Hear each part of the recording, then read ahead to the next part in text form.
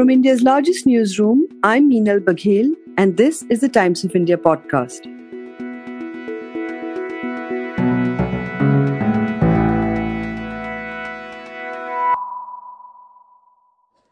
मैं रेखा गाड़गे, उम्र 36 साल, अपने 2 बच्चों और पति के साथ पिछले 4 साल से माहुल में रह रही हूँ। 2017 में तानसा पाइपलाइन प्रभावित लोगों को जबरन घर तोड़ के उनको माहुल में भेजा गया। माहुल में जब आए, माहुल का घर जब देखा, ये माहौल जब देखा, तब ये एहसास हुआ कि हमारे साथ इससे बुरा कुछ भी नहीं होता।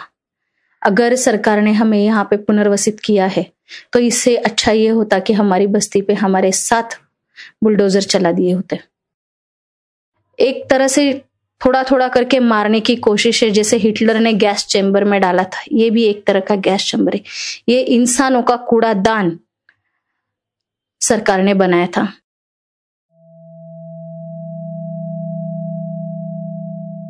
What is a few thousand people in a city of 20 million? A drop in the Arabian Sea. A half-an-hour drive away from the imposing Gothic grandeur of the Chhatrapati Shivaji terminus in Mumbai, along the eastern seafront, will bring you to Mahul. Heavy industries, sewage treatment plants, and crumbling, tightly packed, low-cost housing has transformed this former fishing village into Mumbai's toxic hellhole. In the late 1940s, when the city wanted to create some kind of industrial development, then the government then identified Mahul as most suitable because this island city, as we know it today, was heavily populated, and the far northern suburbs on the eastern side of the city were already occupied by salt pans. So they wanted an area which had good access to the sea, and Mahul, already being a fishing village, had a deep water jetty. So in the 1940s, 50s, 60s, all major industrial units like BPCL, HPCL, RCF, Sea Lord Containers, Indian Oil, Chemical Corporation of India, BARC, which required access to water and to the sea, all were set up there. And eventually this kind of pollution-driven industry, so to say, or heavy industry started populating Mahul, and then that trend continued, and it continues even today in the early up to 2021. My colleague Chaitanya Marpakwar, whom you just heard, has accessed a 2015 report by the Maharashtra Pollution Control Board, which says that the air in Mahul specifically has a higher concentration of nickel and benzopyrene than what is standard or present in the rest of Mumbai. The air here also has significant presence of volatile organic compounds such as toluene, xylene, ethyl benzene. Sustained exposure to these air pollutants causes a range of illnesses like headaches, eye irritation, respiratory illnesses, skin diseases, depression of the central nervous system, and even certain kind of cancers. यहाँ पे जो घर हमें government ने बना के दिए हैं, उसमें धूप क्या है, उजाला क्या है, हम जानते नहीं। एक भी घर आपको पूरे माहौल में ऐसा नहीं मिलेगा कि जिसके घर में दिन का उजाला या फिर सूरज की रोशनी आती हो। Along with industrial expansion and population growth has arisen the need to build city infrastructure, to widen its roads, build bridges and flyovers. The people who otherwise occupy these spaces needed to build city infra projects are packed off by municipal authorities to inhabit Mahul. These displaced citizens with no means and no powerful lobbies to fight in their corner are labelled PAPs, Project Affected Persons. Among these PAPs are 7,000 families who were shifted to Mahul a few months after the 2008 Mumbai terror attack. These were families who had informally settled around the Taansa pipeline, which is one of Mumbai's biggest sources of water supply. But following the 26/11 terror, Taansa became a high security zone. The Taansa families, as they are called, were relocated to a cluster of 70-odd buildings called Ever Smile Nagar. My colleagues Alka Dhukkar and Chaitanya Marpakwar spent weeks in Mahul to piece together the story of a people who have been cast away like the city's detritus, forced to live in subhuman conditions, to breathe in rancid industrial pollution, living lives devoid of sunlight and basic civic amenities so that the rest of Mumbai can commute smoother. Residents Pooja Pandit and Kaushalya Jagtap tell Alka what it is like to live in the worst place in Mumbai.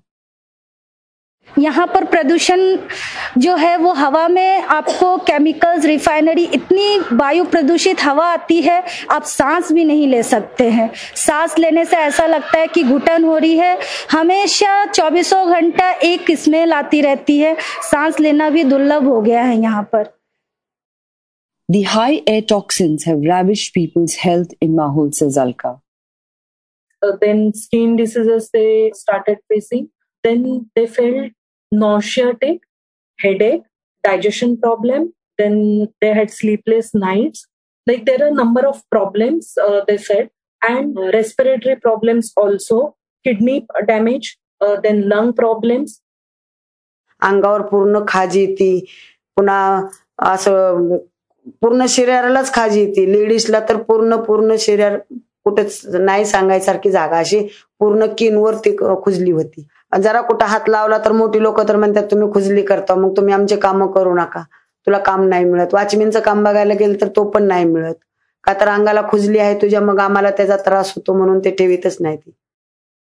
Let me tell you one simple example. They said that when we started scratching her skin, employer will notice it and he or she will ask her to leave because we constantly have that itching feeling. So they said that whenever we go, people see that our skin has this problem, they will not offer us job. They feel that this is contagious and we are not employable anymore. People from Mahul have told me that when we wake up, we go to open the door or window of our house and we smell the toxic air. That is everyday's problem. And we are fed up of this problem because the lifts are not working. So every day, senior citizens, all or children or women of the house cannot go down to inhale fresh air. They have to stay in house on 8th floor or 7th floor. They cannot go down. So they are living with that toxic air. Literally, there is no sunlight. There is absolutely no sunlight. If you go in the afternoon at 2 or 3, you cannot see anything. It is completely dark inside the lanes of the building, inside the flats, because the buildings are built in such a way that the sunlight will not reach in that flat. So that is another problem. This Swachh Bharat Abhiyan implemented everywhere except Mahul. Inside the buildings, they said the water is such that if you keep a bucket full of water, in some time you will see line of oil on that bucket and it is not drinkable. So this is true because I saw many people covered water buckets and everything inside the buildings. Even if they have 2 buckets, they will make sure that it is fully covered so that later in the day they can use that water. In Mumbai, where every 4 in 10 person lives in a slum, the PAP is even further down in the misery index. Chaitanya explains why. Within the slum redevelopment project itself, the PAPs are the worst people. Within the slum dwellers, they are second-grade slum dwellers. Because if you are a slum dweller on a regular plot of land, then you are entitled to in situ redevelopment. That means the builder will come, he will redevelop your slum and put you in a vertical building, and then on the same plot, he will make a new building and sell it. And that's how he is going to cross-subsidize his project by giving you free housing. But the people who are PAPs, they are the worst hit because they are living on footpaths, they are living under flyovers, they are living in, say, 2 shanties in a park, some 4 shanties next to a toilet. So they are not a unit together. They are completely dispersed everywhere. So they are the worst hit, and then they have to end up in areas like Mahul because they are not eligible for in situ or on-site redevelopment. So BMC said these PAPs should be across the city and they called for tenders, but that project became so financially unviable. The bill was running into 9,000 crores. to build 22,000 PAPs. And right now, as you know, there is a massive revenue shortfall because of COVID, because of slowdown in the real estate market. BMC has taken a 4,000 crore internal loan. So they have decided to halt the project. And in some cases, the people who bid for this project going to raise a bill of about 1.2 crore per PAP unit. So the government is thinking whether it's feasible to give someone who is a PAP a flat worth 1.2 crore.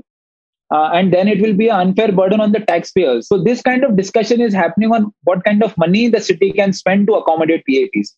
So there is a large consensus. They say about 30-40 lakh rupees a unit is still okay to spend, because you have to weigh, right? I mean, how important the infrastructure project is and how much we are spending on the PAP. But 1.2 crore, nobody has agreed to spend that kind of money. But even in the fetid yellow air of Mahul, there is a silver lining. Guided by an indomitable will to survive and thrive, the residents of Ever Smile Nagar reached out to Medha Patkar and began a fight back to get out of Mahul and find alternative accommodation.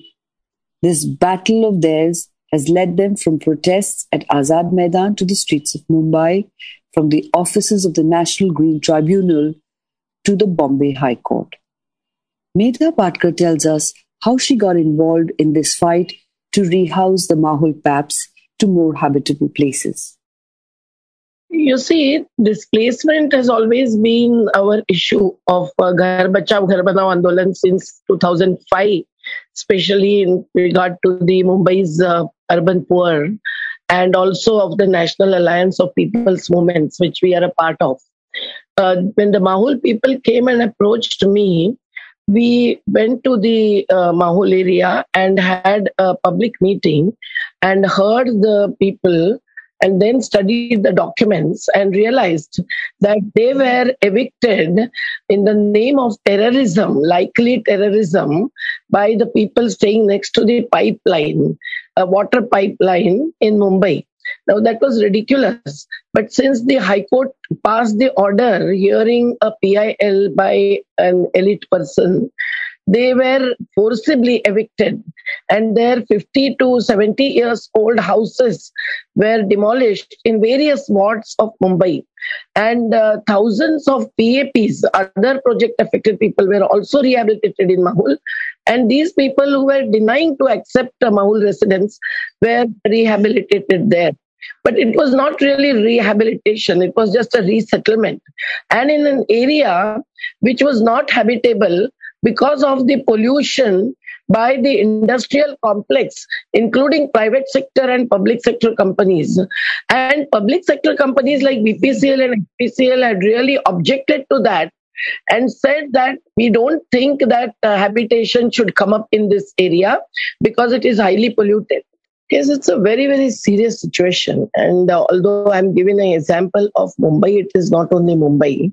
It is every metropolis and megalopolis that is facing this. And that's because in the overall country level, the inequality is reaching vulgar levels. And that is because those who work hard and invest their hard labor, skills, everything, their life, are not really given the due respect, nor do they get the due value for their contribution and investment.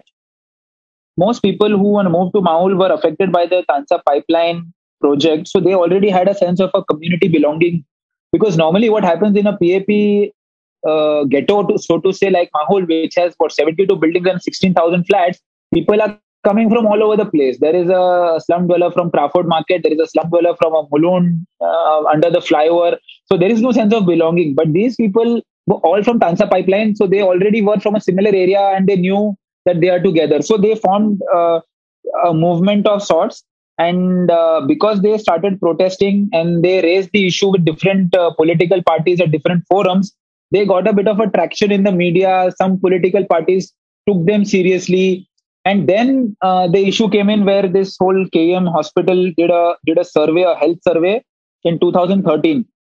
And it showed that there was a really high incidence of respiratory diseases among the people of Mahul. And there the survey revealed that 67% of the population of Mahul was suffering from breathlessness. And then a couple of NGOs in 2015 moved the National Green Tribunal and the residents of Mahul who are affected, they were part of that petition before the NGT, and the NGT passed the order. And then BMC went to High Court, and that's how there was a legal battle that they were fighting, which got traction. And eventually, the government did not on its own decide to stop sending people to Mahul. It was the Bombay High Court's order which stayed shifting of people to Mahul.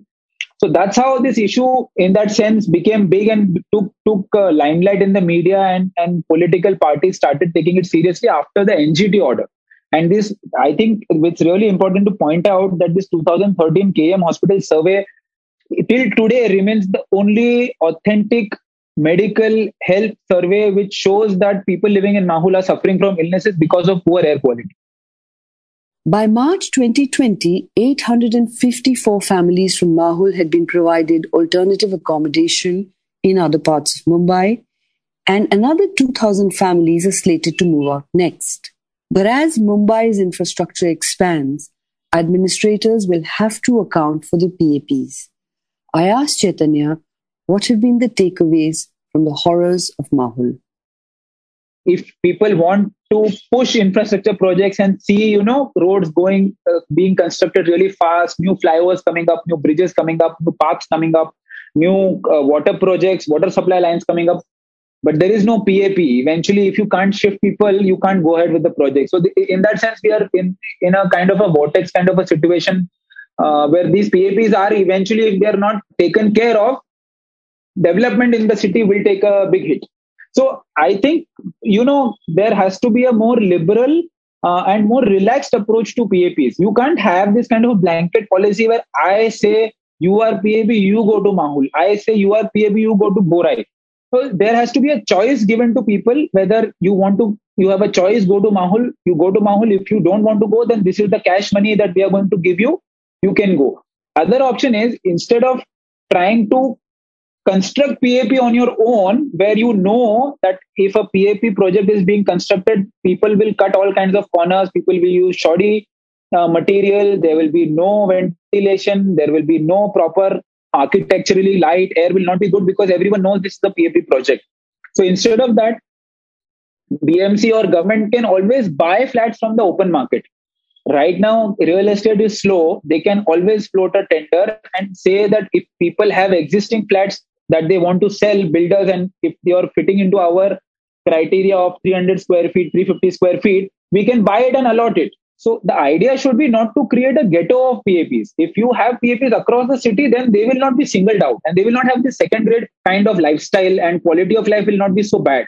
Mahul, I think, is really unique in the sense because, like I told you in the beginning, that historically, geographically, demographically, Mahul is unique. I don't think any place in Mumbai can be as bad as Mahul. Today's episode was produced by Joshua Thomas and Jairaj Singh. For a daily spotlight on people, ideas, and stories that matter, subscribe to us. We are available on TOI Plus, Spotify, Apple, Google Podcasts, and all other platforms of your choice. For any news tips, reach us at toipodcast@timesinternet.in.